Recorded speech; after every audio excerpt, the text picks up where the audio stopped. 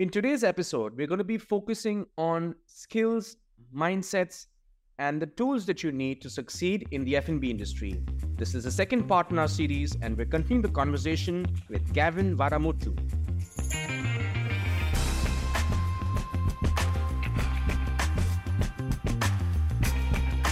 Welcome to the Zista Podcast, where we invite industry leaders and academicians to answer questions that students have within a particular subject area. We're focusing on F&B and we're going straight into the session. Welcome back to the podcast, Gavin. We're delighted to welcome you back on the show. Thank you. Let's pick up the conversation from where we left. We were talking a lot about, careers in food and beverage, some of the emerging trends and innovations. I wanted to ask you, Gavin, do you see F&B as a lucrative career to pursue in 2024 and beyond? In terms of lucrative, it really depends, Lucrative is a word itself that comes with experience and time, Of course, when you look at the global pay scale for food and beverage, when you start as a waiter, call me waiter, going up to captain to head waiter, it eventually takes the ladder, it takes the time, So don't expect the lucrative at the beginning, let's be honest. The food and beverage industry, it is a well-paying at one point, definitely. But what I also believe is the most important is you need to love it first.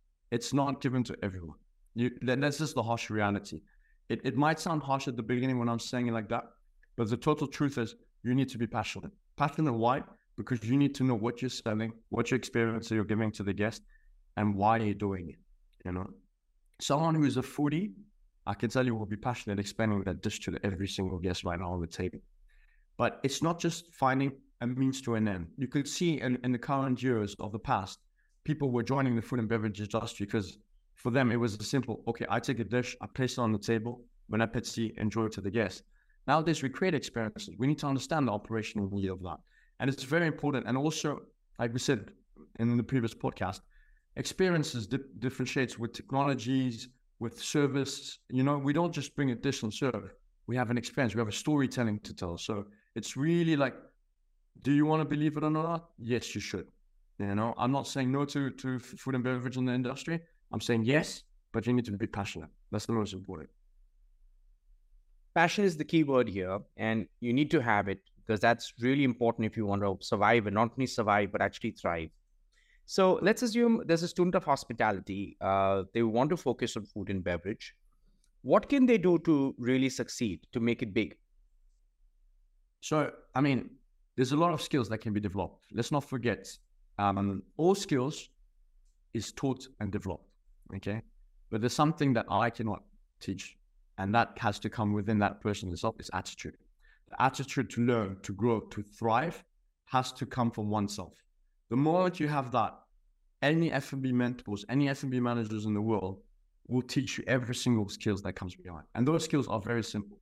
Personal skills, which is all about people skills, how you interact with the team, how you interact with the guest, and how you assist conflicts with clients as well. Because let's not be honest, even though you're selling experience, you cannot give the same experience to every single guest because every single guest has different expectations. So you might have pleased 100 guests tonight, but there's one specific guest that is hard to attain. And it's all about how you handle that. So there is, of course, management courses and courses on how handling guest complaints and how handling those kind of situations. But the moment you have the right attitude to learn, everything else becomes knowledgeable. And all of this comes with experience as well. So you might be a very good operational leader, but handling those specific experiences where handling a guest complaint or handling an issue all comes with experiences. And that you learn on the job. No books in the world can teach you that. Awesome. So you talked about passion earlier, and now you talked about attitude and attitude to learn. And yes, you can find a mentor within the industry who will help you to shape up, get all the skills that you need to succeed. And with the right attitude, you can indeed go far. Talking about skills that are important to succeed in F&B, are there specific skills, the students need? Is there something they can do to fast track their career, to make their way to becoming an F&B manager, for example? No, in the recent years, including myself, I'm a 30-year-old F&B manager. So I can tell you that the fast track is the first thing that every passionate F&B wants to do. You know, I want to be a manager fast. I want to be this fast. And you will have it. People will see it, you know, and you will grow. Don't get me wrong. But one thing that cannot be fast tracked is the proper growth of how to deal with experiences. Because you can have the best mentor to teach you every single skills that you need to run an operation, but that years of experience, no one can take over to you.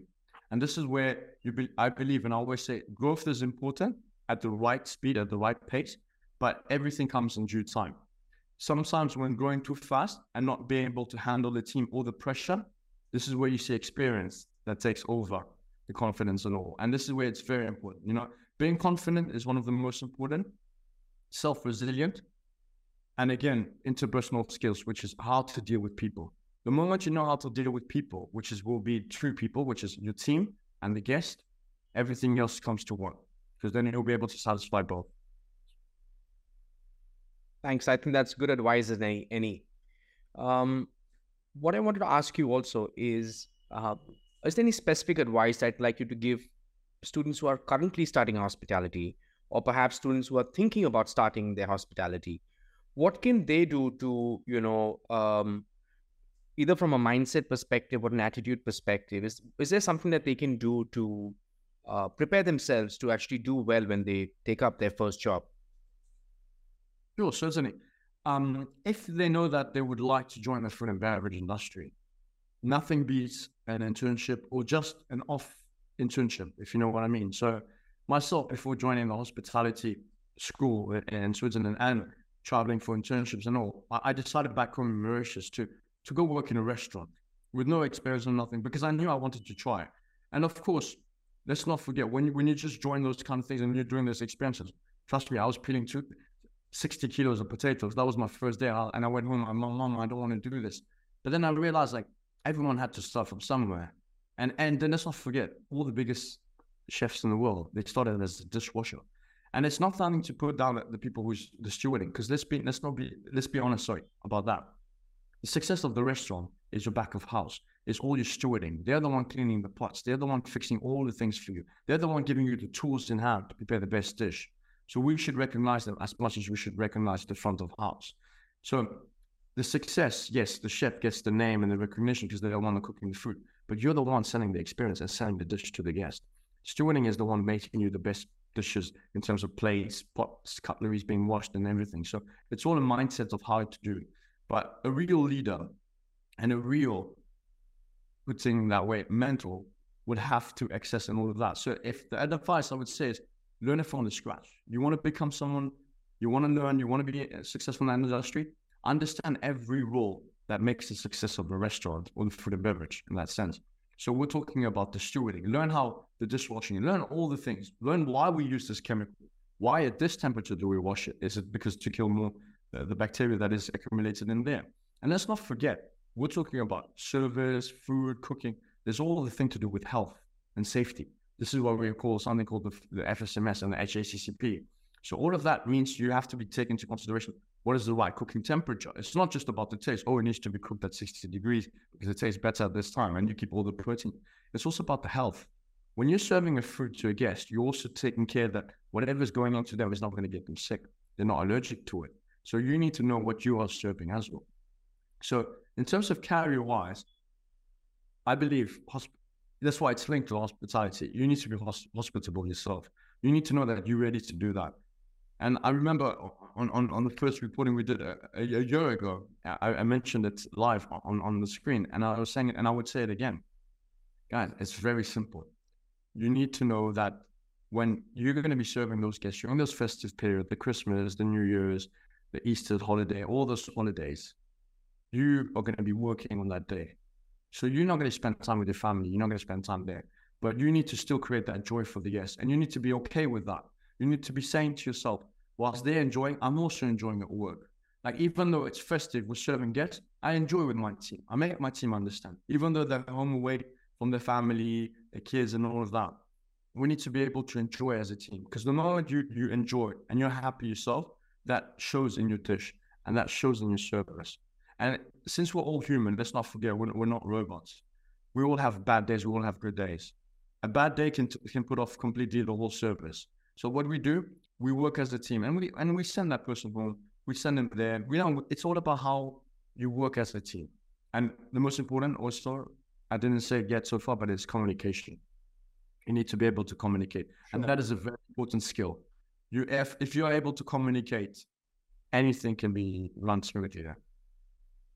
I think you gave some really good advice, that point about being humble and grounded, learning skills from the ground up, learning every aspect of the job will actually set you up for future success. Right. I think when I was hearing you speak, Gavin, I can clearly sense that you are, in all aspects, a really good manager.